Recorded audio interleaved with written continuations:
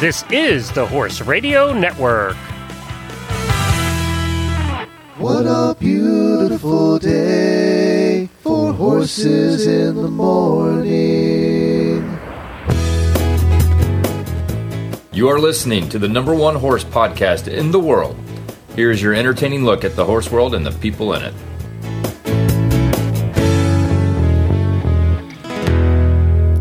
Well, I am Glenn the Geek, coming to you from the middle of Elsa in Ocala, Florida. And I'm Jamie Jennings in Norman, Oklahoma. You're listening to Horses in the Morning on the Horse Radio Network for July 7th, episode 2719, brought to you today by State Line Tack. Good morning, horse people. Everybody up, rise and shine. It's a new day. It's Wednesday. Here we can go again. And away we go. That's right. My power is on and we are here. Knock on wood, buddy. So far. So if this show immediately cuts out after you start listening to it, the power went out and that's all the show you get. That's all you get. We're going to give you what we have before the power goes out. Actually, it hasn't been too bad.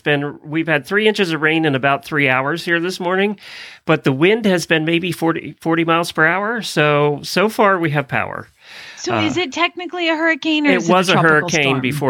before it hit land. It's tropical storm now, and it should be passing us. Most of it's past us now in Ocala.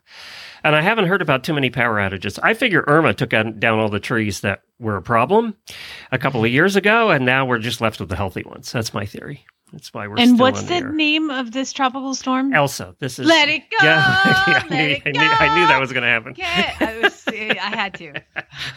I knew that was going to happen. And there's a lot of Elsa memes out there right now this morning, too, I noticed. Like, the rain doesn't bother me anyway. Exactly. Exactly. So, fortunately, it's not quite as bad as past storms, and we'll hope it's going to make everybody wet up the coast. So, if you're driving on I-95 today, that's a torture anyway. Good luck. It's going to be fun in the pouring down rain. But there was this study I wanted to start with today because, Wednesdays is sometimes study show day. And this was interesting. Researchers at Middle Tennessee State University, they created a study to determine whether different leg wraps increase the temperature of the leg during exercise. And what they're saying is that if the leg gets hot, it's more susceptible to injury. So, because the leg by itself cools itself by taking the heat away from the skin surface. And you can't do that if there's a bandage on it. So I'm not going to go through the whole survey. You can go to Pollock Report, and I'll post a link to it here. But this is what the bottom line was. They discovered that the leg not wearing any boot had the lowest temperature, that fleece polo wraps caused the most heat and humidity buildup, and that all limbs wearing boots rose to temperatures that could harm tendon cells. None of the treated limbs returned to their baseline temperature after the recovery period. So what they basically said was, in this case, as far as tendons is concerned, you're better off without any wraps. They did say, though, that the limb's cooling ability is impaired by boots or wraps, which can damage the STFT, the tendons. By applying boots, the team recommends riders consider the intensity of the workload, the ambient temperature, boot design and material, and how the horse goes. If your horse wears leg protection, it's best to remove it as soon as possible once the horse is done working and cold hose the legs immediately. So the SDFT is the digital flexor tendon, but it's the one right there on the surface. Isn't that the one you're really trying to protect with boots? Well, the reason you wear boots too is, if you're using polo wraps and you're going underneath the fetlock, then yes, you're like, I'm going to, help the superficial digital flexor tendon. But a big reason that a lot of people wear boots is, especially me with my horses, in the summertime, they all wear fleece Velcro boots. So it has a little bit of more airflow to it than the regular like neoprene ones on the inside. But mainly you're protecting the splint bones going down the side. So I'd rather have a warm leg and not fracture a splint bone. Yeah. So you got to I have poison. horses that they're babies and they don't really understand how to move without hitting they take their right front and whack their left front, by turning or something like that. So it's kind of like they'll try to find the lesser of two evils. But again, I use the back on track wraparound boots in the winter, but I don't use them in the summer because the legs get really hot. You can see it when you take the leg boot off and there's complete sweat underneath there, So you choose the lesser of two evils when you are doing it, but do know, that polo wraps, it's like a little hot lava pocket that you're creating when you use those. So I guess the key is if you do use them, hose the legs right away when you're done. Well, and I have summer boots and winter boots because I'm a diva. I'm like, bring out the summer collection. Well, you do live in Oklahoma, so it's a little sticky, a little bit. But I'd rather I use the fleece dressage boots that you just pull around and Velcro around to protect the splint bones. There you go. Well, there's the latest study. You can find. We'll post a link to that if you want to go in and read all how they did it, and they tested all different kinds of boots and everything. But I got bored halfway through it, so I just went. I'm surprised you got that far. With me with Study Show, I read the first paragraph and what the results were. That's all I care about. Well, on today's show, we have Jennifer Connor, who's stopping by to tell us about her new HRN podcast called Equestrian B2B. Hopefully, Dr. Jones will be here. She's also in Florida, so we'll hope she shows up. She's going to discuss the SI joint and the issues associated with that. Plus, our Black Reins Equestrian of the Month is Velvet Saulsberry, and she's going to stop by. Hopefully, she's from Ocala, so if she has power, she'll be here. So it's like the All Florida Day here on the show, as far as guests are concerned. Good idea on a day of a tropical storm. A hurricane. And I guess you have some weird news, too? Stacked up over there? We may head to Florida as well in that, so you never know. Oh, I'm sure we will. We always seem to. But first, we have to do some daily whinnies.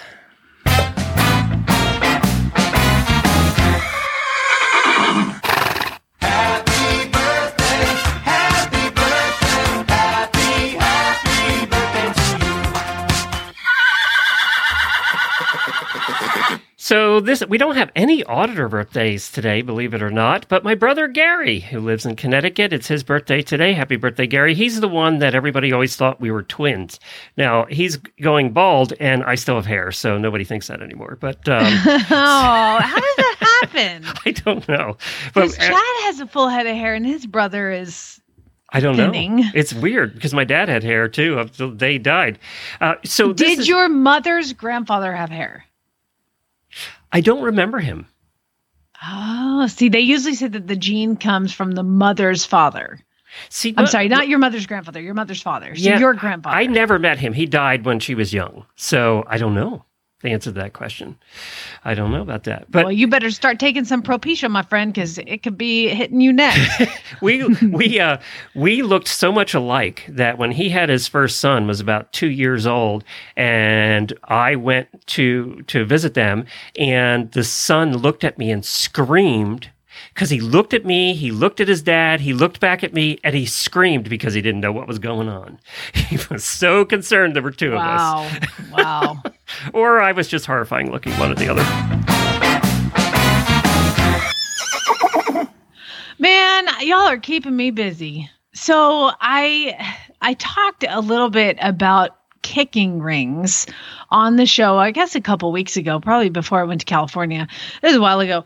And I talked about there are these metal rings that you can put on your horse, and they sit, and they're Monty Roberts kind of idea, but you have to have your farrier make them. And they're rings that go around the ankle of the horse, either on the front leg or the hind leg, to deter either pawing or kicking. They are benign when they're just sitting there, but if the horse paws, this metal ring hits him in the coronary band, doesn't cause damage, is definitely uncomfortable. And you tie them on with some shoelaces. So it's like a ring that's about 3/4 of the way around. And then you put it like on the horse up at the tendon, you slide it down. I was wondering how you got it on, because it looked like, I didn't know how you got the leg in it. Yeah, well, it doesn't go around the pastern, but it goes around the cannon bone, and then you slide it down, and you tie, like basically you put a shoelace through it, and you just tie it like a shoelace. Now, when you are doing it, you do want to be careful because the horse is going to be like, "What is that on my leg?" So I'm just telling you, just now, like when you put boots on them, they do the dance. Yeah, they kind of go, "Oh my God," and so just be very careful when you put them on. But anyway, my farrier made a set of 4, and because I had so many messages about it, and my farrier is amazing, and she's the coolest chick in the world, and she like makes these things for me. I gave her Monty's book, and I was like, "Can you make these, please?" And that's how I taught Groot not to like slam his front legs in the trailer when I was my makeover horse, because he would strike and strike and strike, and I put the kicking rings on him, let him walk around in them for a minute, loaded him in the trailer. He struck once. And he's like, "Okay, that wasn't much fun. That forever." So you don't need them super long because they learn fairly quickly. But we have a listener whose horse has now kicked through the wall when she eats. So she's going to put them on the hind legs for kicking, because when they go to kick, bam, it hits them in the coronary band, and then they really quickly teach themselves not to kick. And I have had places that like you lean underneath the bottom of the stall when you feed them, and then as soon as they go to lift that leg, you hit it with a whip, and who's got time for that? Nor wants to do that. Yeah, exactly. So that is kind of how it ended up.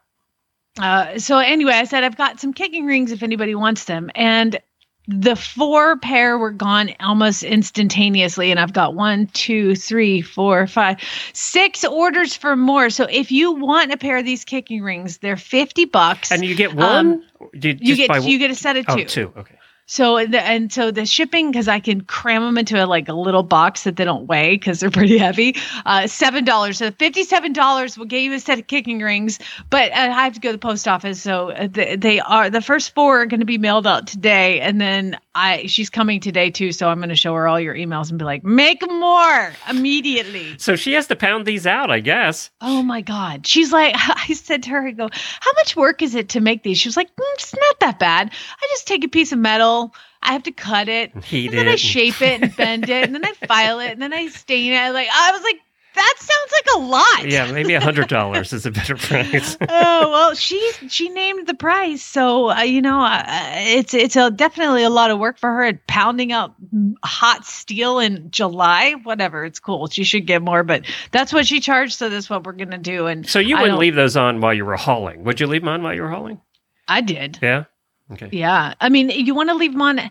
Monty says don't leave them on in the pasture or anything like that. Yeah, I can see what that. happened? They're not going to run around or anything, and they're not going to get caught on them or something like that. But, I would put them on in the stall, let them wear it for a few minutes, then take them over to the trailer, put them in the trailer, and drive them around a mile, take them home, take them off. And after a while, I didn't have to. Actually, after twice, I didn't even put them on anymore. But there are horses that, sure, there is an uncomfortable aspect when it comes to kicking and then it hits their coronary band. But the worst thing that can happen is the horse kicks the wall and fractures its coffin bone. Mm-hmm. Ask me how I know. Mm-hmm. So this has happened to me, and then the horse had to stay in the stall for a dang year. And if they kick at a gate, they get their leg caught in the gate, and now you got a serious problem. Yeah, so you definitely have to kind of hover around them. But this one listener was like, I'm at a boarding facility. If I can put them on her at night and then bring her up in the morning, and she's turned out by herself. I'm like, well, that they're not going to want to run around in them because if they trot, they're going to hit them. But Monty says that the great thing about them is that where it hits the coronary band, it actually stimulates hoof growth. So it's like it's like a good thing. I imagine it's kind of like getting hit in your funny bone. It's probably what it kind of feels like for them.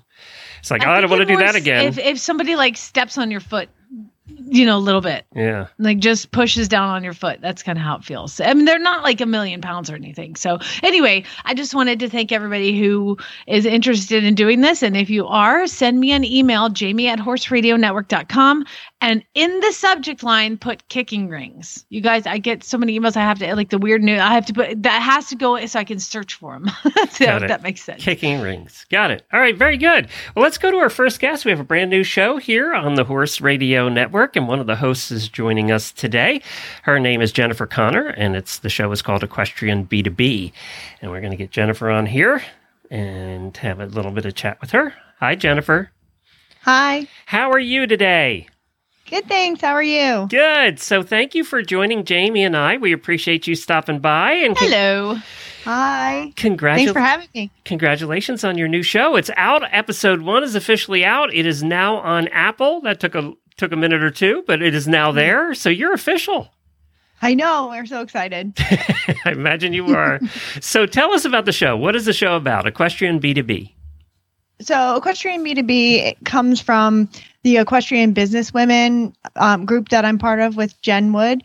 And it's really a place for us to talk to other women in the equine industry about their businesses, good business practices, things that we need to kind of think about and inspire other women in the equine industry. And you actually have had, pre-COVID, you had a conference or two for this, right? Yes. So we had the Equestrian Businesswomen Summit in 2019, and it was in West Palm. And we had a great turnout, and I think people really loved it. And last year we got canceled. It was supposed to be during FEI World Cup in Vegas. And when COVID hit, we had to cancel it. And so Jen and I were talking about a way to reach women and continue it until we can get another summit together. And a podcast seemed like the most obvious choice. So, Jamie, I produced the first couple of episodes, and I said, you guys are going to confuse the listeners because both hosts are named Jennifer. So it was like, okay, we need to solve that problem. But you two actually went to college together, right? Rode on the team? Yes, we rode on the equestrian team at the University of South Carolina. We were roommates, co-captains, and we actually lived in a house with another girl named Jen. So, well, they called her Jenny, but there were a lot of us. So I got the nickname Connor. And actually, a lot of the girls were already calling me Connor just on the team to distinguish between Jen Wood and I. So I want to talk more about the show, but I first want to talk a little bit about your background. You worked as a bloodstock coordinator at a farm in New York? Yes, at Blue Chip Farms. And so what did you do? What does a bloodstock coordinator do?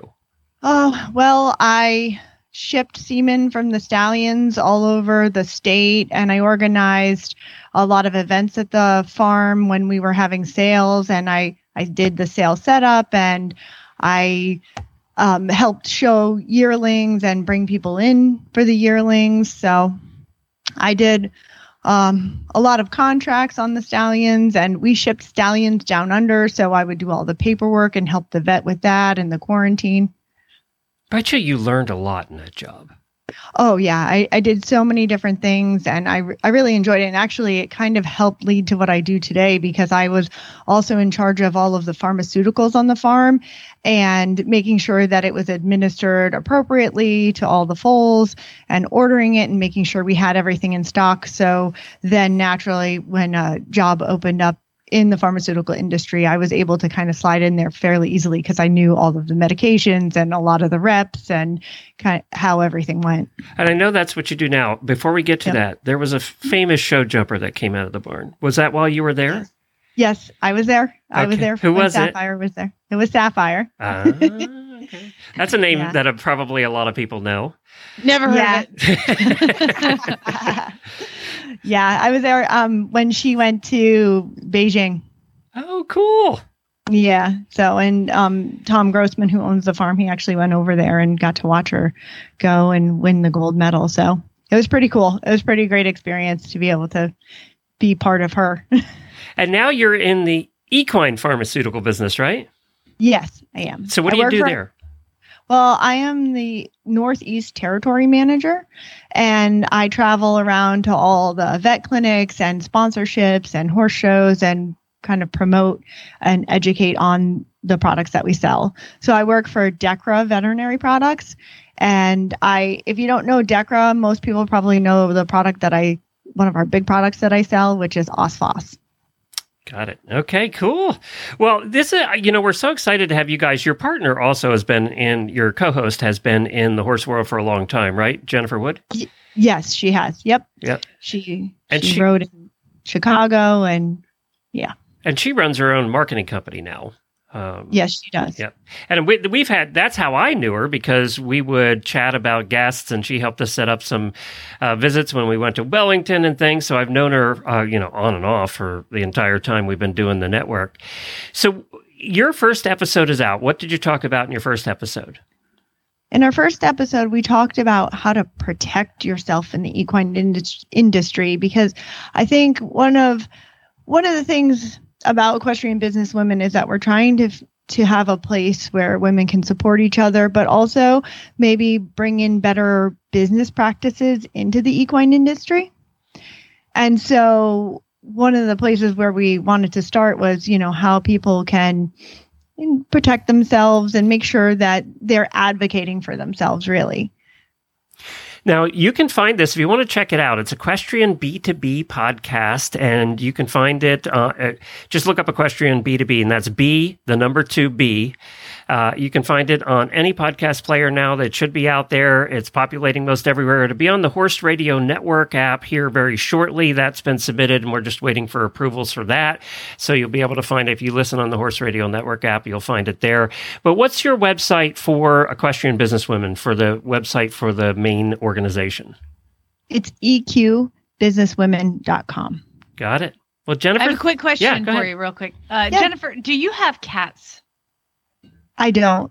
That's probably a good thing, because we don't do this show on Skype. We do it on Skype, but we don't actually see each other because the audio quality is usually a little better. But Jennifer's on camera, and all I see behind you is a cabinet of beautiful, ornate, equine-related dishes. Yes. And I just thought, if you have a cat, them going down. Yeah, no, I don't have house cats. We have a couple of barn cats. Probably the biggest, fattest barn cats you ever want to see, but we don't have house cats. That they'd be like, I came in like that expensive china. All that nice china is on the floor. Okay, good. Don't get house cats. Just let me let you know. Ask me how I know. Okay. Our expensive china is still in a box. We still haven't put it out after 30 years of marriage. It's still in a box.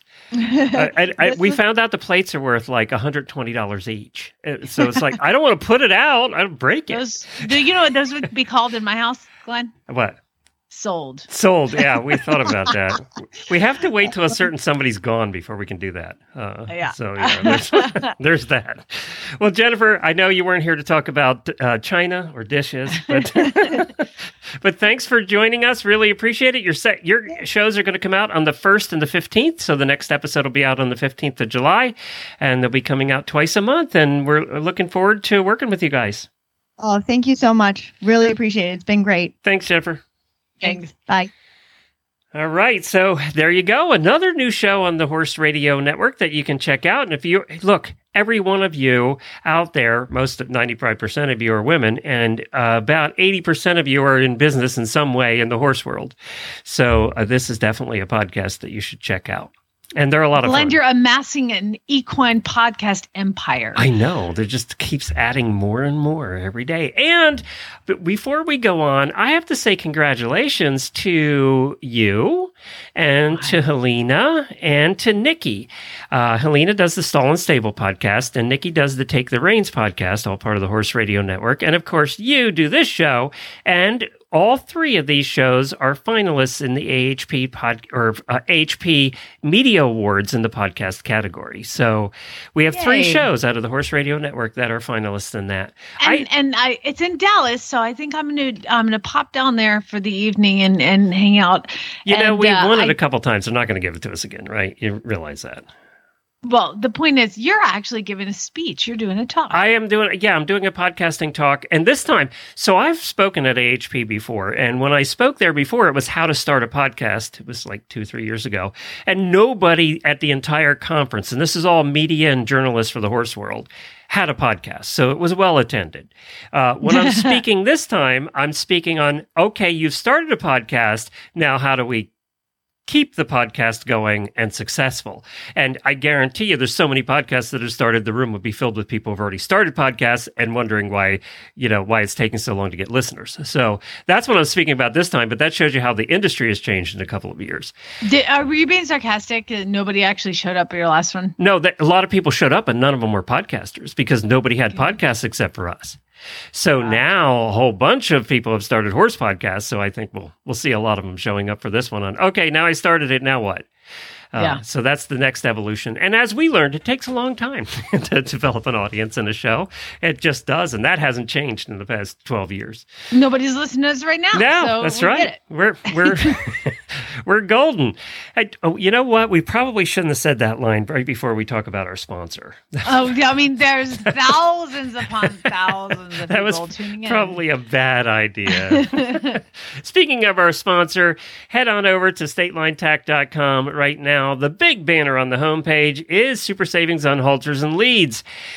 When I got into the horse world and when we started our own tack company back in the 1990s, even back then, I was shocked at how many companies make halters and how many different kinds of halters there are. I'm so particular about my halters. Well, and I think we've owned almost every kind of halter over the years. You know, Jennifer really, she will not own a halter that doesn't have a breakaway leather top. Even if it's a nylon, you know, we have lots of nylon halters, but they have to have the breakaways. And then with Nigel, she started using the rope halter. Which is the only horse I still to this day don't know why she uses the rope halter with him, but we've never had anybody use a rope halter yet. A lot of people love the rope halters. So I can't explain why she's using that with Nigel, but I think we have leather halters and almost every kind of halter you can imagine in the barn. And they have a bunch of them on sale right now over at statelinetack.com.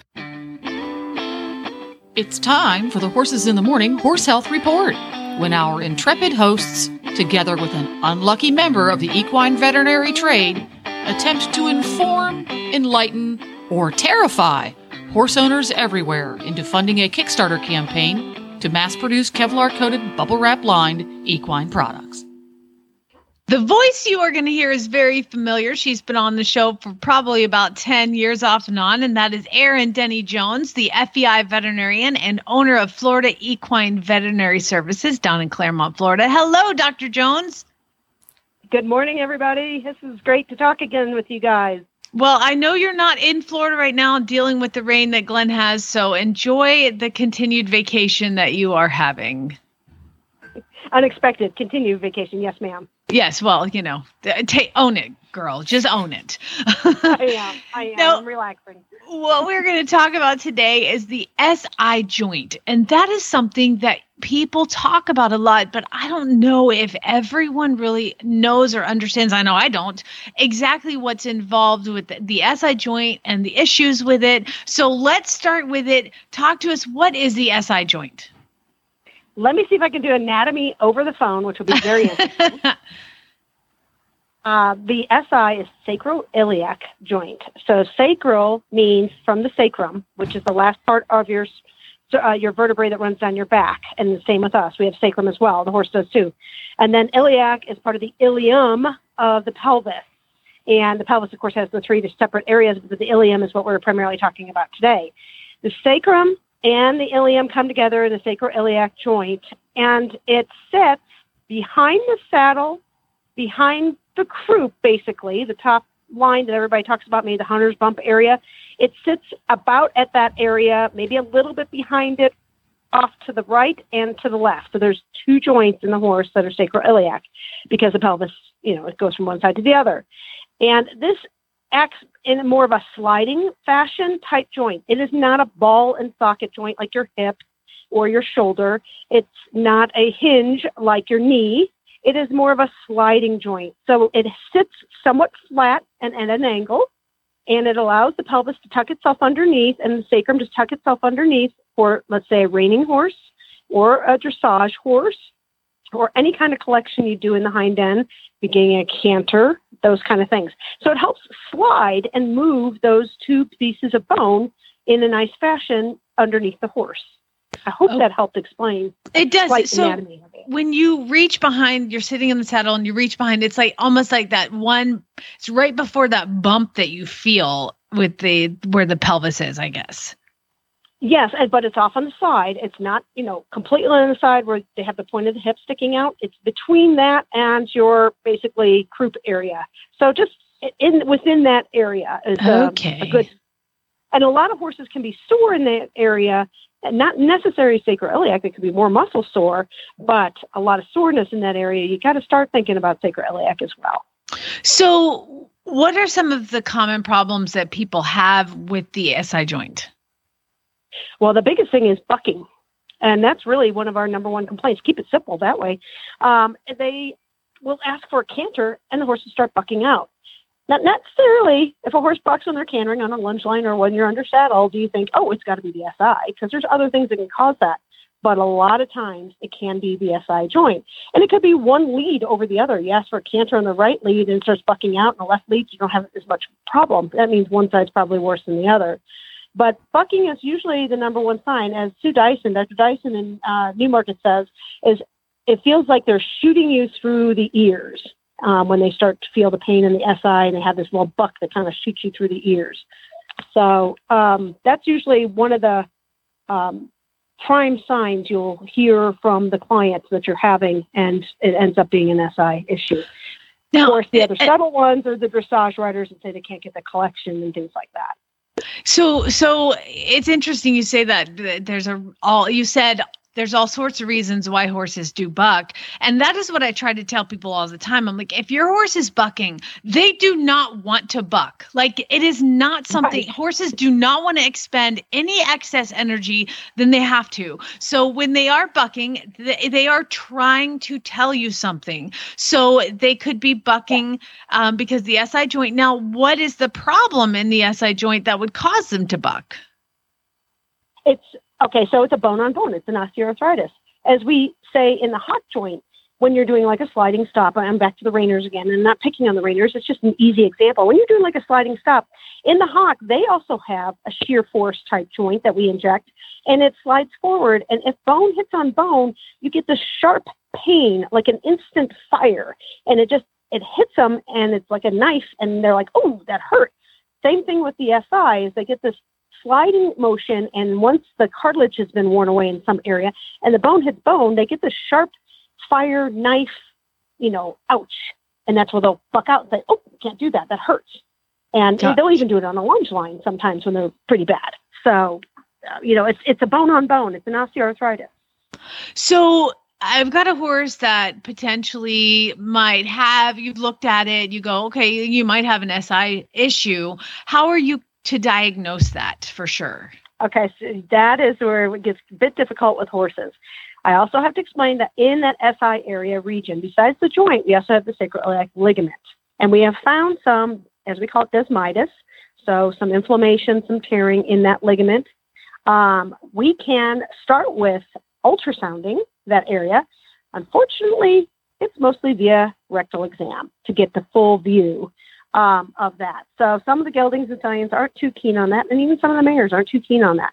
But a good ultrasonographer can get a really good image of that joint and the ligament via rectally and get a good idea. And they will do definitely both sides to see how it looks, even though one side might be more of a problem. You can also ultrasound from the top down, but you're only going to get part of the joint, so the front part and the back part of the joint, because you have some bony levels in the way that don't allow you to see all of it. That's why via rectal, you can get a little clearer view of all of it. But doing both of those helps a lot. That's believe it or not, a least invasive, per se, procedure for a horse. The next step up that we have to do, because we can't radiograph that area, is a nuclear medicine, nuclear scan, nuclear scintigraphy of that area. And if it's a ligament desmitis, that's not going to show us, because this nuclear or bone scan, as we call them, shows only bony issues.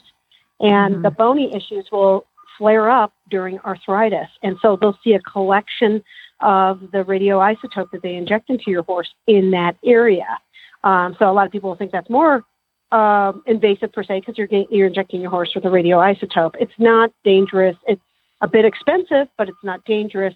And by law of some certain states, sometimes they have to hold the horse 24 hours or 48 hours because of the radioactivity of their urine. So it's a bit of a hospitalized involvement in, hauling to a facility for that.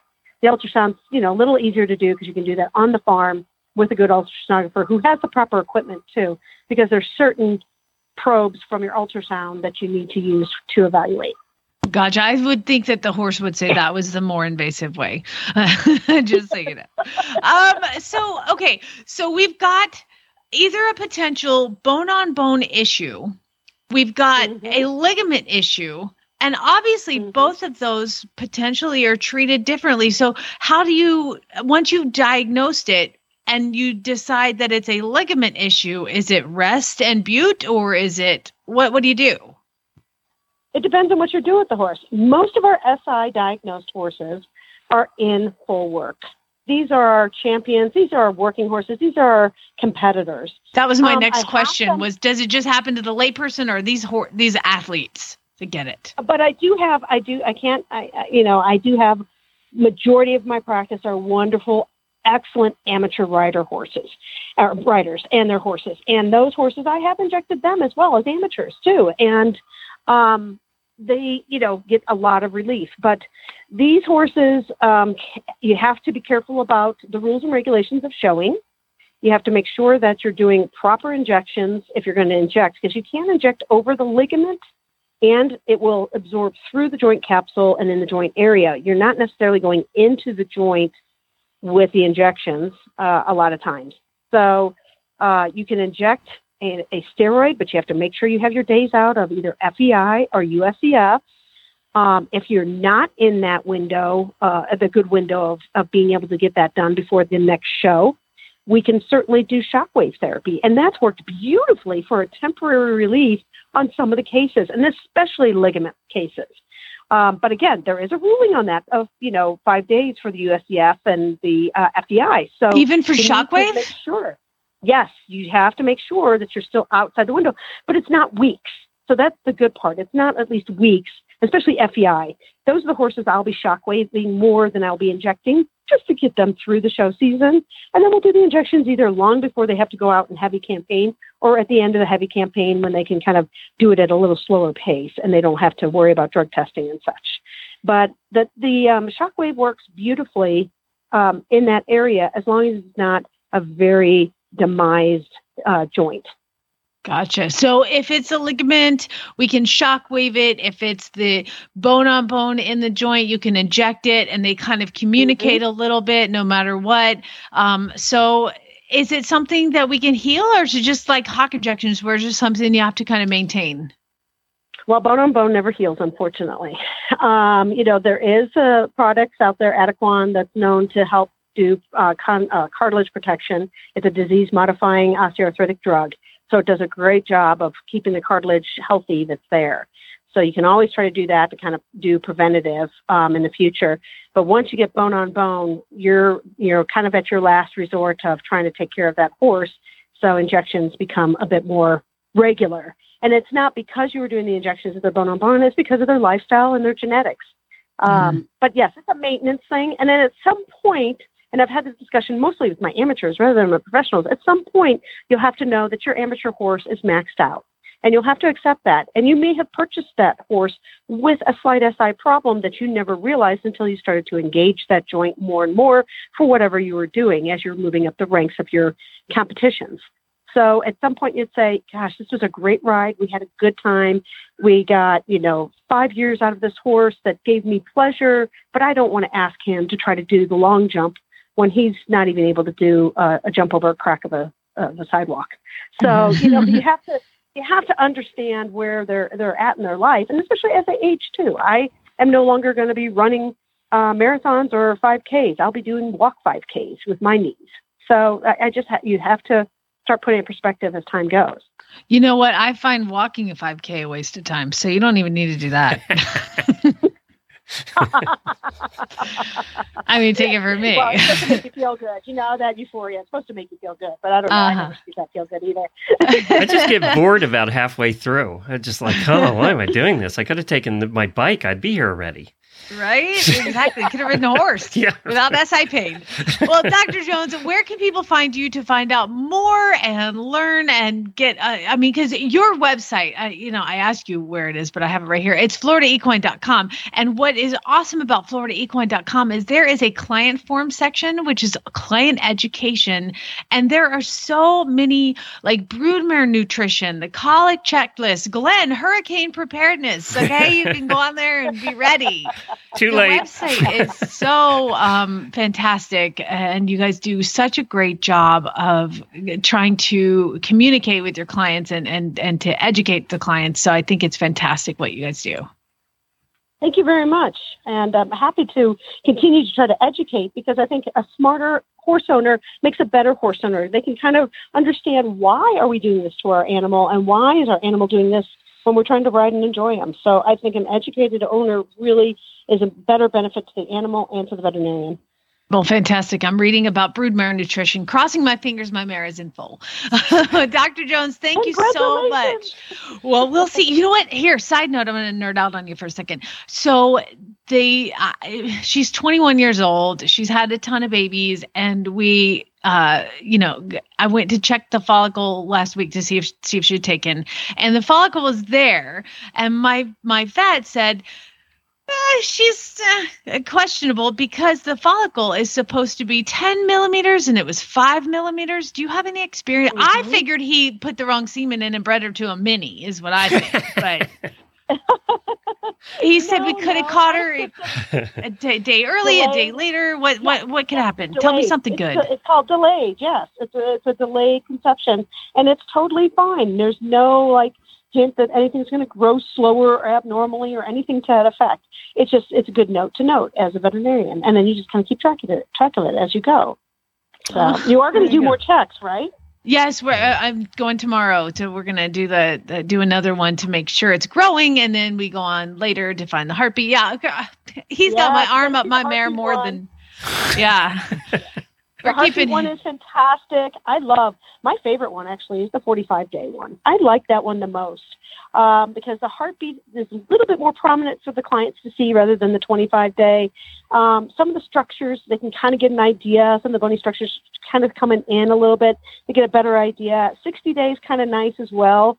But then as you get a little bit later into 90 days, if you have a large mare and you don't have a very long arm like I don't, it's sometimes hard to get that beautiful picture. So somewhere between 45 and 60 are my favorite times to ultrasound to show the clients, because they get so excited as they start to see things. I have the most important question is, what day can he ultrasound my mare and tell me if it's a colt? Oh, there is 2 times that they can do that. So one is around the 90-day check, and one is around the 120-day check. And there's 2 different things they look at for those 2 different checks. It's a whole nother podcast time, but very interesting to know what you're looking for at those 2 times. And there are some boarded urogenologists in the area that could probably do that for you. Well, he is one. Will he be able to tell at that 90-day check if it's a chestnut mare? That's really what she wants to know.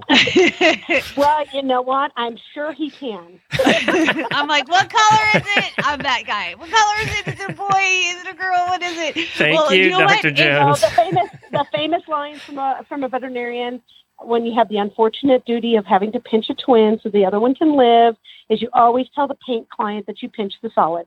We pinch the solid. Oh. We pinch the... And on that happy note, we're going to say goodbye. Thank you, Dr. Jones. Yeah. We're like, which one did you, how did you decide to pinch one? I pinched the solid for you so you could have your paint. They're like, damn, she's good. Oh my God. All right, you 2 are getting morbid. Bye. Bye. Have a great day, you guys. Bye-bye. Thanks. Bye. Let's hear from one of the shows that was nominated or is a finalist in the AHP Media Awards. And then we're coming back with our Black Reins Guest of the Month.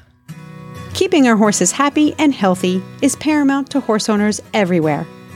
Since our horses are often a reflection of the environment we create for them, the Stall and Stable Show covers ideas that help us create the best home we can. From innovations in barn design to business best practices and lifestyle segments, there's a new episode every 2 weeks at stallandstable.com, Horse Radio Network, or wherever you get your podcasts. Well, as you all know, we have a guest every month that is set up by Black Reins Magazine, our friends over there. We've been doing this for years, and they always bring us the most fascinating, the most fun guests. And today we have another one of those, and she happens to be my neighbor. It's Velvet Saulsberry, and she is Equine Director at Youth Opportunity, and that's here in Ocala, Florida. So she is also very wet today. Hi, Velvet. Good morning, sir. I think both of us were going, I'm not sure we're going to be doing this interview today because we usually lose power during hurricanes and tropical storms, but we got lucky over here. Yes, we did. But for now, we're still going. We're still going for now. So tell us, what is Youth Opportunity? What do you guys do?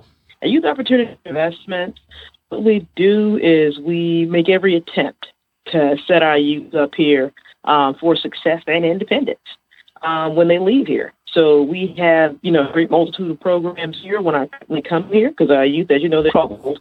That's why they're here. And it is really our goal to return them, to the communities and to society a lot better off than they left. So we focus on healing, on healing, rehabilitation, accountability, and competency and achievement. And so it's at-risk youth from what ages? The ones I deal with, they're approximately in between the ages of about 16 and 18.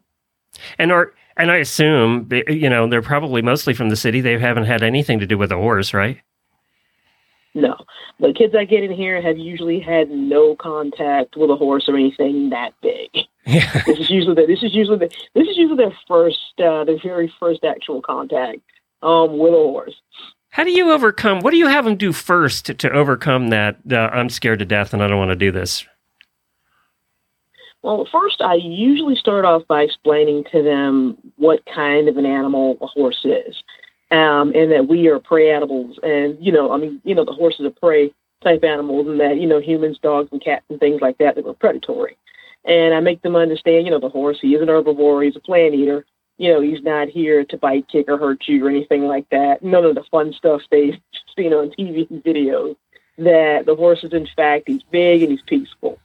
I do explain, I get into detail about the nature of what a horse is, that he is, in fact, a flight animal.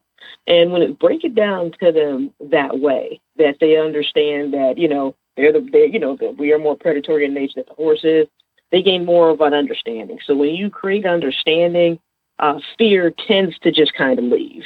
Education and understanding is a real good way to relieve anybody of fear. Well, and that brings up another good point, is most of the kids coming in here have had an interesting life, to say the least, right? And a lot of that's involved with being hepped up and just on edge all the time. How do you get them to chill around the horses? Well, a lot of these kids, they're good kids. They've just made some bad choices, and some of the environments that they come from is just kind of a rough place.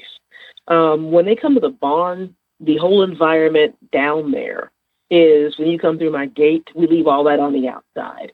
And that's kind of the beginning. Every kid is taught that when they come in here, they're responsible for closing the gate. And closing that gate symbolizes any negativity that you have. Sometimes we do have to work through some of those things, but the idea of it is you leave your negativity on the other side of the gate. And then we understand that, of course, that, that's a symbol. But the negativity is still there. But they're in a place still where they can work out those things, when they can be expressed in a way that is positive, that change can occur. So when they come inside the gate, I let them know I'm not judging you. That's not what we're here for, that I'm not here to punish any small behaviors or anything you may be working on, that I am here to help you improve yourself and learn how to deal with feelings of frustration. So they get the idea from me that I am, in fact, here to add more skills to them and to show them a better way.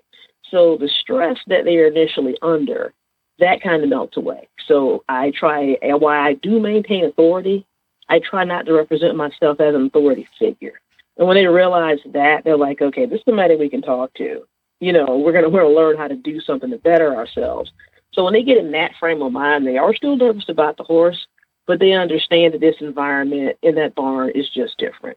And, the layers of stress just kind of fall off on their own. How long, I want to ask something about you too, but how long are they in the program before the light bulb goes on? And I think, we all know, we're all horse people. We know what that means, where you just start to get, where you start to get it, what it's like to be around horses and, how to be around horses. How long till that light bulb? And I'm sure it's different with every one of them, right? Yes, it's different with every one, but you see a similar pattern. When the light bulb starts to come on, we have a little mare. She's a thoroughbred retirement mare. Her name is Fifth Angel, and she's the smallest mare. But, of course, the smallest mare is always the biggest one. Right. She is. Yeah, that's true in people, too, I've learned. Yep. And she knows her job is to greet and to basically take every new youth that comes in the herd. And of course they are nervous because they think she's the biggest horse because she's the first one they meet. And, as they go on, they learn they meet bigger horses. But what we do when I see the light bulb come on, the first reaction to her is to be nervous, to see how big she is, to, how powerful that she is, to them in their eyes. And she just simply reaches her nose over the gate and just waits and gently breathes on each kid, and they touch her. And I show them the appropriate way to approach her. You approach her at the shoulder, of course. And she turns her head and breathes on that child. And they realize, okay, well, she's not here to do anything bad. And I show them the correct way to respond to being greeted appropriately. And then the horse responds. And when the child realizes, or our youth realizes, when I'm respectful, when I'm calm, when my energy is in a good place, something this big, and possessing this much power becomes gentle with me, that I'm not in any danger, that anytime I'm good, the horse is good. Anytime I react appropriately, the horse reacts again with acceptance because the horse is a herd animal. So I use a herd mentality of the horse to create an environment of acceptance for the youth. So when the kid starts getting into the habit of doing the correct approach, of showing respect upon seeing the horse and getting that back immediately, the fear and the, just kind of being unsure about things, that just kind of falls away. And when they realize they go over and they see her ears go forward, when her head comes down, they realize every time I'm respectful, every time I'm gentle, anytime I center myself, this creature is immediately accepting. So they're nervous while they're doing that the first few times, but then that just becomes a norm for them. And you see that light bulb kick on. For some kids, when they come out, they're in a bad mood or something is happening, they don't want to talk about it. And they notice that she's kind of sort of moving away from them. I've had a handful of them realize, wait a minute, something's up because this horse is responding with kind of moving away from me. And they've been taught how to get the horse to accept them. So when they realize something that they've done has caused, Fifth Angel to move away, you see the light bulb come on. It's like, I've done something. But I know the correct way. I know how to be respectful and to get her to come back. So creating a bond and then having the horse respond to negative energy and to the positive energy, that is when the light clicks on, when they realize they've influenced something that much bigger than themselves with their own behavior. Do they realize, let's take that a step further, though. Do they realize then that also applies to when they're on the street, when they're in everyday life, that, that being calm is probably going to get them out of a situation better than being violent? Absolutely. Okay. We do an exercise I call a walk in the rainbow. The rainbow, it's kind of fun. After our youth have gotten accustomed to, approaching the horse at the shoulder, if the horse is facing them, they have to cut the horse off and come at the shoulder. Every once in a while, I'll have a kid approach me that way, or I'll approach one of them that way. And I'm like, well, how do you feel about the way I'm approaching you? And then I'll walk right at one of them because that's kind of confrontational. It's what they come to me doing, is walking right at a person because they've had to. And if I walk right at a kid, or I put them in a position to where they've got a treat and the horse walks right at them, they go, wait a minute, this is making me uncomfortable. And I'm like, well, this is what you're doing. When you're behaving that way toward a stranger, you need to be cognizant of your approach. And so they get accustomed to approaching in the correct way. And I tell them, hey, try that with people. Try it with people.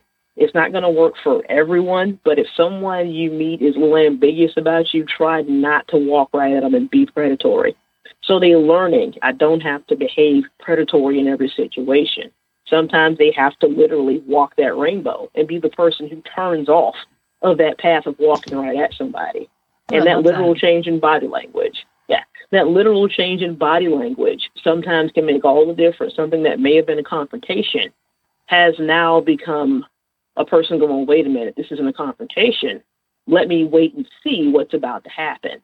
And if you can actually get something that might have been negative to turn into a conversation, as opposed to it turning into something potentially aggressive. So literally teaching the kid to just angle their body away from anything, that may be very direct. And a horse is very useful for that. We have one horse, if you walk right at him, he walks away. He's not confrontational at all. That's the second horse, he's Sergio. He's hilarious. He's one of the biggest horses we have here. And walking directly at him, to him, he sees it as a confrontation. He's going to leave. And the kids immediately, when they realize he's leaving, they'll turn and take a more rainbow approach to coming to his shoulder as opposed to coming at his face. I like the rainbow approach. I like that. I like that term, actually. And it becomes a different way to approach a situation that's bigger than you are. So, all right. So now I want to get back to you a little bit. So you were a sheriff here in our county, right here, for what, 13 years? Yeah, 12 and a half years. Okay. So obviously you were pretty hyped up after work some days. How did horses help you deal with everything you had to deal with being a policeman? I was in corrections and on patrol briefly for the 12 and a half years I was there. I guess my mentality was a little different. Some people in that line of work seek control, and that's kind of what you're seeking control.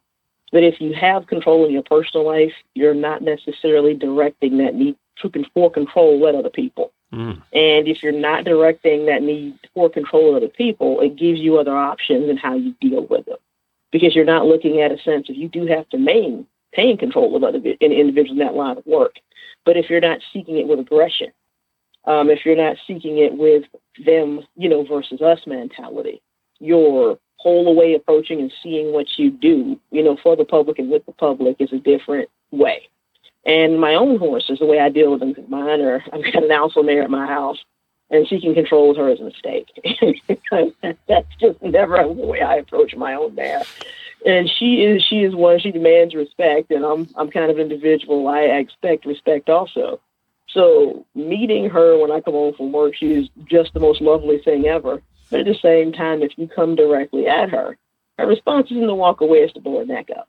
And it reminds me of my own attitude. If I come home, my horse always tells me the truth. If she bows her neck up at me, I know I've approached her aggressively. And I'm like, okay, stop this. So it's not necessarily the horse mirroring me, but that's a reaction to something I'm putting out. So my horses are a real good gauge for me, how they behave around me when I'm around them. And I know immediately, okay, I must have done something. I need to internalize my own behavior, my own attitude. And it's become, because I want to work with my horse and ride her and my gelding, my habit has become, I need to change gears. And so I can put myself back on that rainbow and go, okay, you're being confrontational, you stop. And I've actually told myself that. So when you do something yourself, it's actually fairly easy to teach it to someone else when you are practicing what you preach. So my own horses actually help keep me centered, and it keeps me basically in a position to where I'm not seeking control with other people. And it makes communication easier for me when I'm dealing with kids who are used to confrontation and they meet me and that's not what I'm doing. They're kind of all geared up, waiting for something to happen that just doesn't happen. Eventually, you have to, the energy goes away and you kind of have to come down. And they find me there waiting on them. As soon as you come down, I'm right here. I love that. I love the whole rainbow approach, too. I've never heard it quite described that way. Well, and I know Youth Opportunity has a website. It's youthopportunity.com, right? Yes. And we appreciate you joining us. We also want to thank Black Reins again, Black Reins Magazine, for setting this up. Velvet, you've been delightful. It's so much fun to meet a neighbor here in Ocala, and keep up the good work. Time to learn why some days you're embarrassed to be part of the human race. In Jamie's Weird News. If you see a news story and you're reading it and you're like, wow, that's super weird, email it to me, jamie@horseradionetwork.com, and put weird news in the subject line, just like Amy, Rochelle, Scott, Anna, and Laureen did. So thank you guys very much for bringing this to my attention. I do not reveal who sent me what, simply because nobody needs to know your business and where you're getting your news and what you actually click on. It's not important. So we're going to start in California. A California California driver was just heading down the freeway and ended up getting pulled over by the California Highway Patrol. Why, Glenn, you would ask? Why, Jamie? Well, because they had attached a satellite dish to their car hood. And apparently that's not Were they legal. watching TV? Or the satellite dish resembled SpaceX Starlink internet dish, and apparently you can buy those. And the driver said that he was using it to help his business is on the go, so he needed that satellite dish. And the officer says, "I'm sorry, I stopped you today because of the visual obstruction on your hood. Does it not block your view while driving?" And the motorist replied, "Only when I make right turns."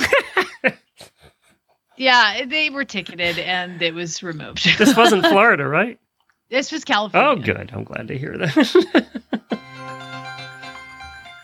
Now we're going to head to Daytona Beach, Florida, because an exit off I-95 had to be closed for 3 hours. 3 hours to shut down the freeway. Why would they shut down the freeway? I don't know, but that must have been backed up to Georgia. Yes.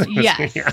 Well, I'm sure it was. There was a hazard to motorists because a crate fell off of a truck late Tuesday near Daytona Beach, and 100 homing pigeons fell out onto the freeway. Did they all just fly home? The air, created a hazard for drivers, but because the birds roost at night, the pigeons wouldn't move. Oh. They were like, "It's bedtime. I'm not getting out." Apparently they weren't banded, so the owner was not immediately determined, and the animal control had to come out and catch them all. With a great big net. With a great big net. Oh my God, that would have been funny. I wish there's got to be video of that one around someplace. Oh, there is. There is. I bet there is. Find it on. This time we're going to head to Maine. We are going to go to Maine where the criminals are super smart. Okay. So a guy got pulled over because there was a report of a stolen vehicle on Sunday morning. And there was a report of a stolen vehicle. This guy was walking around. He was close. And they were like, "Hey, we need to ask you some questions." They got his ID. And they're like, "Oh, you're not the guy that stole the car. But there's a warrant out for your arrest for stealing from" where, Glenn? Where did the guy steal from? I don't know. Walmart. I was just going to say Walmart. So he gets arrested from an outstanding warrant for stealing from a Walmart. And they're like, "Okay, well, you can post bail. It's $200. So he says, "Oh, I've got enough money to post $200 in bail." And then he paid with 2 $100 bills. And they were like, "These are counterfeit." So he tried to pay his own bail with counterfeit money. He was then denied bail. I bet. And returned to jail with the additional charge of forgery. This guy's smart. Do you remember in the old days, it used to be Kmart had these stories in the old days. I wonder if Kmart feels bad that they're not even good enough anymore for the criminals. For the weird news. Heartbreaking. We're going to move to my hometown of Atlanta, Georgia. There's a woman in the suburbs, and her name is Christine Frank. And her husband got up early in the morning, got out of bed to let their dog outside. But she stayed in bed while he went and, made the coffee or whatever. But then she felt something moving in her bed. And it wasn't her husband because he was not in there, and it wasn't the dog. Do I want to know? We've been seeing a lot of snakes lately. It's not a snake. Oh, good. But it's worse. She notes it on the dog. They don't allow the dog to sleep in the bed. So she, "Oh my God, what is it?" Do you know what a serval is, Glenn? It's like a little rodent type thing, isn't it? No. No? It's a giant cat. Oh. It's like a bobcat. Oh, those bobcat type spots. things. Yeah. There was a serval like a bobcat in her bed. And she doesn't own a serval? She said, "I looked at the cat and I knew immediately that's not a normal house cat. It did not look like a pet. It looked like a wild animal." So she said the cat jumped out of bed almost immediately as soon as she jumped. And her husband had come in and she's like, "Oh my God, Dave!" And she's like, "Dave, that is not a cat." So the husband, when he entered the room, found his wife freaking out. He locked eyes with the cat, and then he opened the door and it was able to shoo the cat out of the house. How the hell did a serval? They have a dog door. Cat get into the house? They have a dog door. Of course, she's like, what if I had small children? What would happen? I don't know. There'd have been a big cat in their bed trying to take a nap. I don't know.